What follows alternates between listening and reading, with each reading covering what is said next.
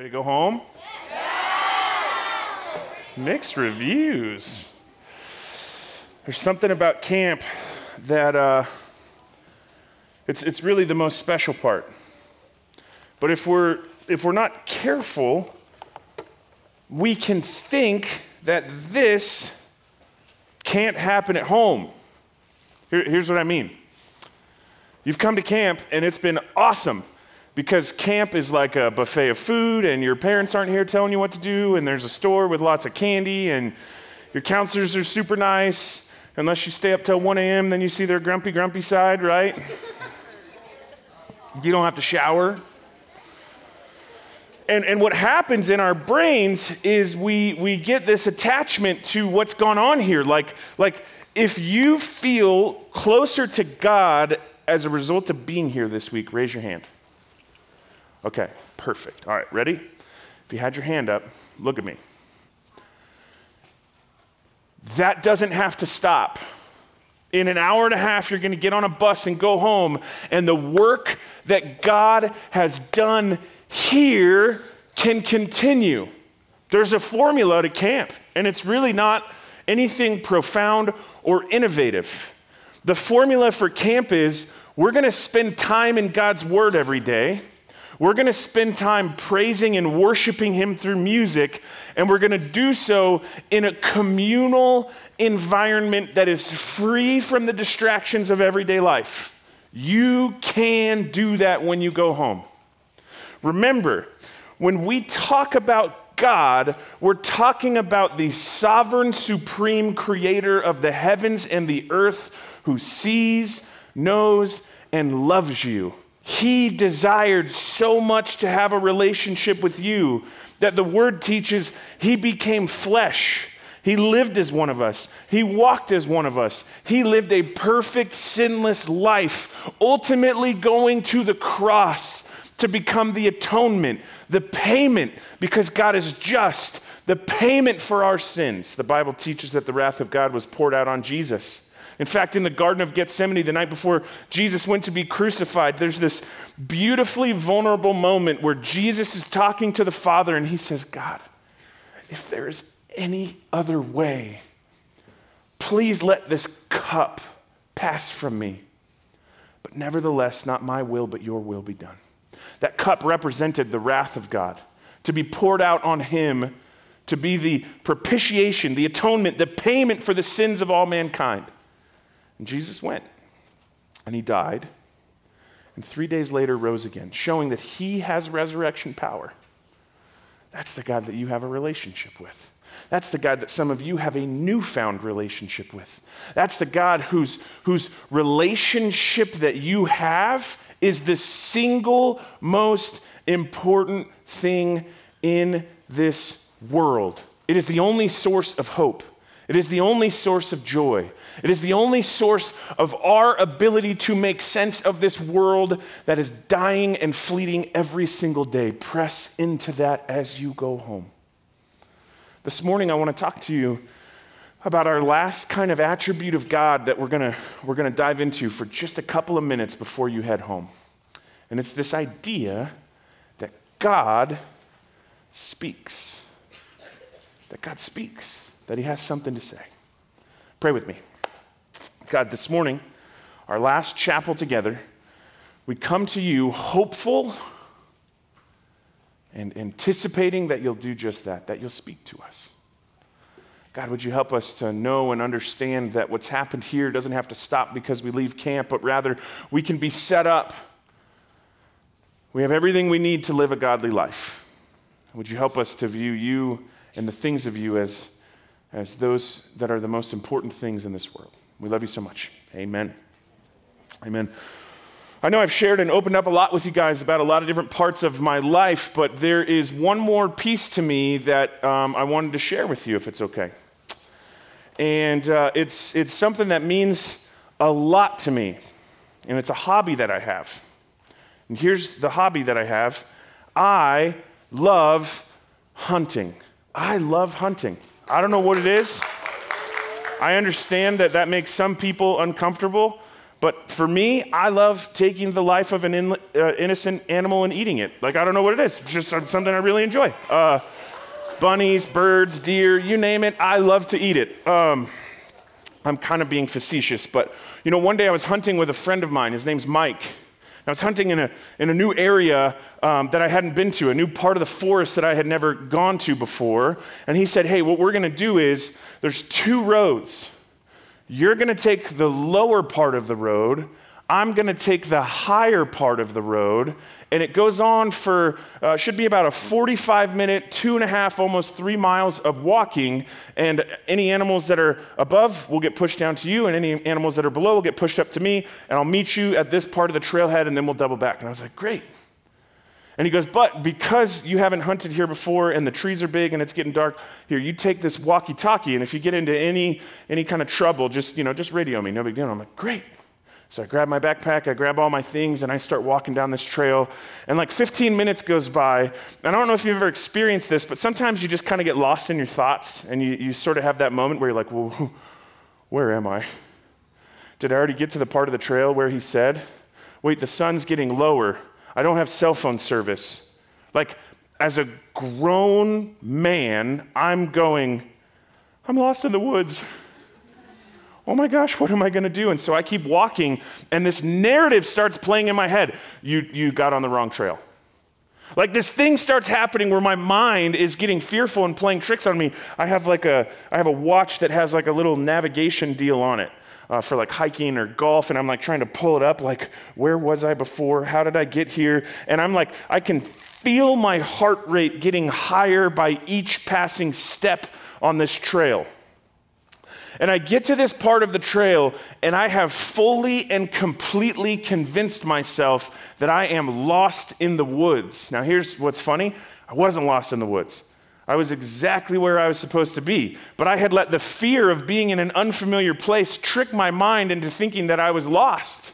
And so there's this like survival technique that you use when you're hunting. And it's called the rule of 3. If you're in any danger, if you have any kind of emergency, you fire your weapon 3 times in a row, and it's almost as if to say, SOS, there's an emergency. And so I'm so worked up, I go, you know what, I got to do it. So I go boom, boom, boom. I unload my weapon 3 times, boom, boom, boom, and I sit down, and I'm like, and then I hear this. Corey, was that you? I had a walkie-talkie right here the entire time. Like, at any moment, I could have talked to my friend and said, hey, am I in the right place?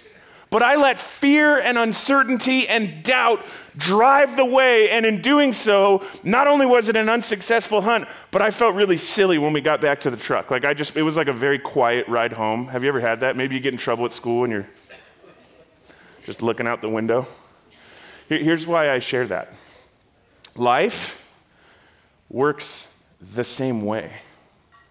There's going to be moments in your life where either decisions you make or decisions others make that impact and affect you brings you to this place on the road of life where you feel alone, where you feel scared, where you feel filled with fear, uncertainty, and doubt. And as a result, you're going to convince yourself that you're alone and you have no help. And here's what I want you to remember. You have the God of the universe, the King of kings, the Lord of lords, the creator and maker of everything with you always.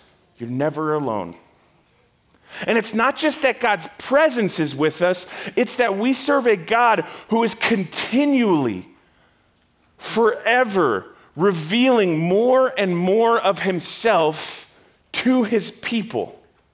Now, there are 2 primary ways where God will speak to his followers. 2 primary ways.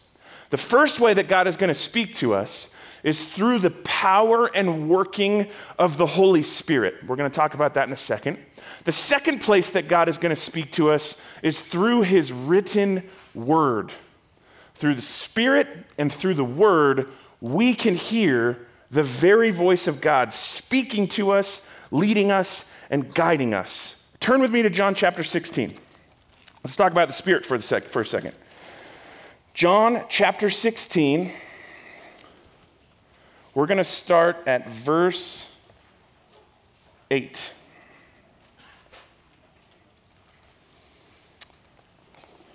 Verse 7.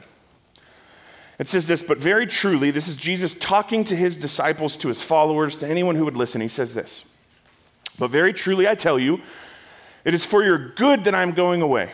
Unless I go away, the advocate will not come to you, but if I go, I will send him to you. Jesus is sharing with his followers the events that are about to ensue in their lives. He says, hey, I am going to go. And if we read on in the Gospels, we know that Jesus ascends to heaven, and the Word teaches that he's seated at the right hand of the Father, preparing and making a place for us for when he calls us home. Like there's going to be a day where the trumpets sound and the skies open up and Jesus returns in glory to gather up his church and take it home to the dwelling place that he's been building for us from the foundations of the earth. A place where there's no more fear, a place where there's no more tears, a place where there's no more sin or sadness, a place where the glory of God illuminates the heavens forever, and that's our home. But in the meantime, he's given us his Spirit to speak to us. He says, it's better for me to go. It's better for me to go because if I go, I can send to you the helper or the advocate. We talked a little bit about that the other day. Verse 8 says, and when he comes, he will prove the world to be in the wrong about sin and righteousness and judgment. About sin because people do not believe in me. About righteousness because I am going to the Father where you can see me no longer, and about judgment because the prince of this world now stands condemned. He says, hey, there's a purpose that the third person of the Trinity will have in your life, and he's going to reveal to you things about sin. He's going to reveal to you things about God's character. He's going to become a helper, a counselor, or a guider in your life. Now, here's a question. Because sometimes when we can't see something, we automatically go, well, then it's not real and it's not in my life. Many of you raised your hand a minute ago and said, I learned something new about God this week. That happening has nothing to do with my ability to communicate Scripture. It has nothing to do with the wonderfully produced film that we watched. It has nothing to do with the incredible band that we've been worshiping alongside of this week. It has everything to do with the Spirit of God revealing deeper truths about himself to you. That word is called revelation. And when you position yourself in such a way to hear from God, he has something to say to you because he's in a relationship with you. Does that make sense? So I would say it this way. There are times in life where you're going to go, God has been silent with me. Let me be very clear. Will you hear the audible voice of God like they heard in the movie? Maybe. But the odds are higher, in my own personal experience and those who I have got to shepherd and lead, that God is going to teach you things through understanding and applying and positioning yourself in Scripture and in community. Like God will reveal things to you as you're reading the Bible. He'll reveal like, hey, maybe I shouldn't be doing that anymore. I'm in sin.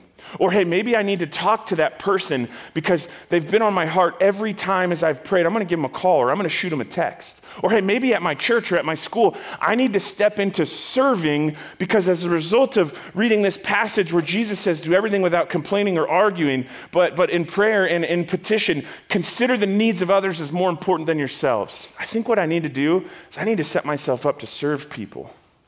God speaks to us through his word. And when we believe ourselves to be hearing God speaking to us, if that voice is telling you to do something that is contradictory to the written word of God, it's simply not God. It's not God. Like the Bible becomes this place where we can kind of fact check our convictions, where we can hold true to the character and nature of God as we interact and experience him within the context of a relationship. One of the ways, not the first, not the foremost, but one of the ways that God will continue to speak to his people is through the Spirit. The second place is going to be through the Scriptures. Now, the Holy Spirit indwelling our lives is a massively important piece because it helps us understand the truths of Scriptures better. Like there's times where I'll pray and I'll say, Holy Spirit, please help me understand what I'm reading. Holy Spirit, please, as I read through this passage, help my brain to retain and my soul to be conformed to the character and nature and image of God that I'm reading in these pages. Help me. And the Spirit does just that. In fact, the word says this in the book of 1 Timothy. I would imagine that most of us have heard this passage, but let's read it again in light of what we're talking about this morning. 2 Timothy chapter 3, verse 16 and 17 say this. It says, all scripture is God-breathed and is useful for teaching, rebuking, correcting, and training in righteousness, so that the servant of God may be thoroughly equipped for every good work. Scripture is God-breathed. It is inspired by God himself. It's a tool that he has given us to help us understand his story and our story, and ultimately the redemptive plan of God to restore a relationship that was lost many years ago in the garden. Let me ask you a question. Who's like the most loved person in your life? Like, who do you love the most? Someone tell me. Did you say Sherpas? Your grandpa, that makes more sense. I was like, Sherpas are cool if you're climbing a mountain. Your dog. Mom, grandpa. Dads aren't getting any love. Yes. Oh, just stretching? That's okay. Okay, mom, sister. All right, come back to me for a second. Don't get too lost. Ready? So let's take your mom. All right, let's take your mom for a second. And let's say your mom wrote a biography about her life. Now, it didn't contain everything about her life, but it contained everything you needed to know to understand why your mom is the way she is.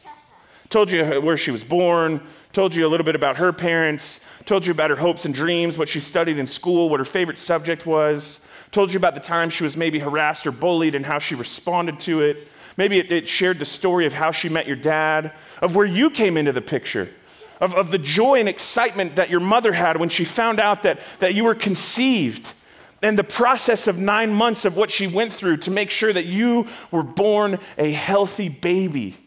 The details that went into the nursery when they brought you home. What it was like when they had to change your diaper for the first time, or what it looked like when you took your first steps, the joy that overflowed in her heart. Is that a book that you would want to read? Yeah. Why? It helps you understand your mom better. The Bible is quite literally that in relation to who God is. Again, it's exhaustive, it's deep, it's a book that you can study your whole life and still find out new things. It also doesn't tell us everything about God, but it tells us everything we need to know to be in a relationship with him. If you find yourself wanting to know and understand God better, go to the book. If you're finding yourself wanting to know and understand the depths and the beauty and the story and the character and the nature of who God is, this is where we go. This is a book that was written, Paul tells Timothy for a few purposes. He says, for teaching, that's what we're doing here. Rebuking, that is to say, hey, you're not living right. Here's where we see that in God's word. You need to change. You need to repent. Remember, repentance is saying to sin, we are never, ever, ever getting back together. Correcting, training in righteousness, so that, here's the purpose, the servant of God may be thoroughly equipped for every good work. The Spirit helps us understand God's word. That's why in Matthew 4:4, when Jesus is being tempted by Satan himself in the desert, he says, hey, I'll turn all these rocks to bread, and then you can eat whatever you want. And Jesus goes, No, I don't live on bread alone, but I live on the very words that come out of the mouth of God. That's what sustains me. That's what gives me hope. That's what gives me joy. That's what gives me purpose. That's what gives me guidance. That's what gives me correction. It's not a TikTok video. It's not a cheesy live, love, laugh sign that your mom found at Hobby Lobby. No, we live on the very words of God. That's what sustains us. That's what keeps us going. That's not to say people don't have good advice. That's not to say that there's not wisdom. But when it comes to what I'm going to build my life upon, it's the words of God, because Jesus himself said that's what sustains us. Some of you really don't like your mom's signs that she has. That's awesome. Okay. Let me end with this passage here. Turn with me to Matthew chapter 7. on the topic of God speaking, look at what Jesus says in this parable. It's called the parable of the wise and foolish builders. It starts at verse 24. Jesus says, therefore, everyone who hears these words of mine, everyone who hears these words of mine and puts them into practice is like a wise man who built his house on the rock. Not Dwayne Johnson, okay? We're not talking about the rock. We're talking about bedrock. When I was a kid, my grandpa lived on a big hill overlooking the ocean, and he had a swimming pool in his backyard. And from the pool, you had like a 180-degree view of the ocean in San Clemente, California. It was beautiful. Like sometimes you could see whales coming by. On a clear day, you could easily see Catalina Island. It was awesome. Well, I remember I came over one day, and the pool was empty. I was like, Grandpa, what happened to the pool? And he said, well, I'm getting it repaired because the slope is sliding and it cracked the foundation of the pool and all the water drained out. And so what they had to do was they had to come in after the house had been on this property for 30 years, and they had to drill these big holes underneath my grandpa's house, and they had to pump thousands upon thousands upon thousands of tons of concrete to create bedrock for his home because it was falling down a mountain. That is what Jesus is talking about. He's saying that, hey, if you are wise, you will build your life upon the rock. And the rock, in this instance, are my teachings. He says, you're like a wise builder. He says, the rain came down, the streams rose, and the winds blew and beat against that house, yet it did not fall because it had its foundation on the rock. There's going to be times in life where the storms come. There's going to be times in life where you have conflict with your friends. There's going to be times in life where school kicks you in the tail. There's going to be times in life where circumstances completely outside of your control utterly destroy your way of life. A marriage falling apart, the death of a loved one. Jesus says that if you're faithful to build your life upon the bedrock of my teachings, the primary and principal truths that I lay out for you, when those storms come, you won't slide down the hill because you'll have a firm and focused foundation that is built upon the unchanging truth of who I am. As God speaks to us, we as his followers have to be faithful to put that into practice. As the Spirit of God reveals to us both things about ourselves and deeper knowledge and wisdom and understanding of who God is, we have to build our life upon that. He goes on to say, but everyone who hears these words of mine and does not put them into practice is like a foolish man who built his house on sand. The rain came down, and the streams rose, and the winds blew and beat against that house, and it fell with a great crash. How many of you like going to the beach? What do you like to do at the beach? Surf. Put sand crabs down your dad's bathing suit. Skip rocks. One time my son and I had this awesome idea at the beach where we dug a little hole, and then he laid in the hole, and I put a towel over him, and I covered it with Cheetos. And no more than 12 seconds later, he was swarmed by seagulls. And I said, now! And he pulled the towel over, and he caught a seagull. It was awesome. So you can do that, and I'm going to pray, and we're going to head home. I'm just kidding. Well, here's the thing that I know to be true about the beach. When you go to the beach and you want to dig a big hole, is it easy or hard? Is it easy or is it hard? Let me ask the question the same but different. Is it easier to dig a hole in the sand or in the rock? It's easier to dig a hole in the sand, isn't it? It's far easier to dig a hole in the sand because there's no resistance, because sand is soft, because sand doesn't have the firmness and the density that a rock has. In fact, it's incredibly hard to dig a hole in a rock. It's so hard that you need dynamite to actually move and get that rock out of the way. What Jesus says is, don't take the easy road of building your life in sand. The temptation to build your life up in a way that is easy will not yield you results when the storms come because you took the easy road. He says, rather take the hard road. Build your life upon my word. Build your life upon my teachings. He tells us this is going to cost us everything. Jesus says, if anyone would come after me, let him deny himself and pick up his cross daily to follow me. Jesus says, if you want to come after me, quite literally, you have to die. You have to die to yourself. You don't get to be your own God anymore. I have to be your God. That's a hard way to live.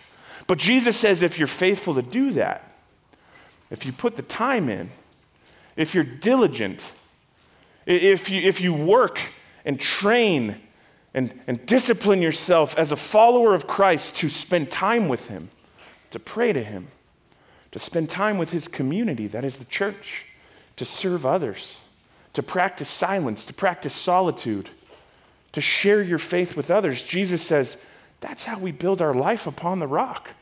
Storm can't touch that. Because like we talked about last night, God fights for us. It's God's battle, not our battle. So here's my question to kind of close our time this whole week together. As you go home, how do you want to live? Do you want to live as someone who now has deeper understanding of the holiness, of the justice, of the love, of the presence, of the sovereignty, and of the fact that God speaks? Or do you want to go home and live the same way you did before you came here? Do you want to go home and build your life upon the sand? Or do you want to discipline yourself now as a young man or a young woman to build your life upon the unchanging foundational truths of who God is? The choice is yours. 1 Peter tells us that we have everything we need to live a godly life. You're not too young. You know enough to begin to grow in this journey and in this relationship with God Almighty. There's this guy named Pete Greig. He's from Great Britain. And he had this quote I thought was so beautiful, I wanted to share it with you. He said that the King of Kings requests your presence at the very seat of government. He offers you a permanent place on his executive team so that you can influence his actions on behalf of the nations. It is an unspeakable honor, yet we are often too busy, too disbelieving, or too insecure to accept the greatest invitation of our lives. My friend, the journey that you are on with God is the greatest invitation of your life. This journey that you are on with God is something that holds the utmost of importance in your life. Be diligent with it. Expect and hope for God to speak in your life. And when he does, respond in obedience because that's your author, that's your maker saying something to you. Put yourself in positions to hear him speak. Spend time in his word. Spend time praying. Be faithful to go to church. Sit under the teaching of a church. The church is this beautiful thing that God has established for us to continue to grow and have community in. Give to others. Love others. And watch the transformational work of God play out in your life. Philippians chapter 1 tells us that we all, for all of time, he says in Philippians 1, he says that we are being transformed and conformed more and more into the image of God. And this is how that happens in our lives. We sit and we listen, and when he speaks, we continue to build our life upon that.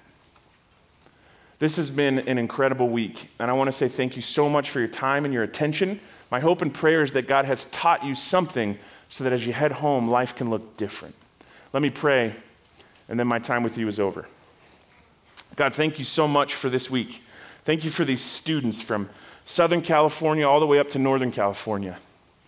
God, they came to a science camp. And as is the case with anything that we hand over to you, God, you made it so much more than just a science camp. You made this a place where people got saved and put their faith in you for the first time. God, you made this a place where relationships were formed and went deep. God, you made this a place where people discovered more about themselves as they spent time with you. I pray that you would have and hold these students, their counselors, their schools. I pray, God, that you would continue to work and speak and mold and shape the lives of all of us as we seek to follow you. This is the last time that we'll all be together in this room. This moment will never happen again. And so we long for the day where we get to spend time with you for all eternity and glory. In the meantime, I pray that you would sustain us and that you would help us to live for you. Thank you for being a God who speaks. We love you so much. It's in your name we pray. Amen.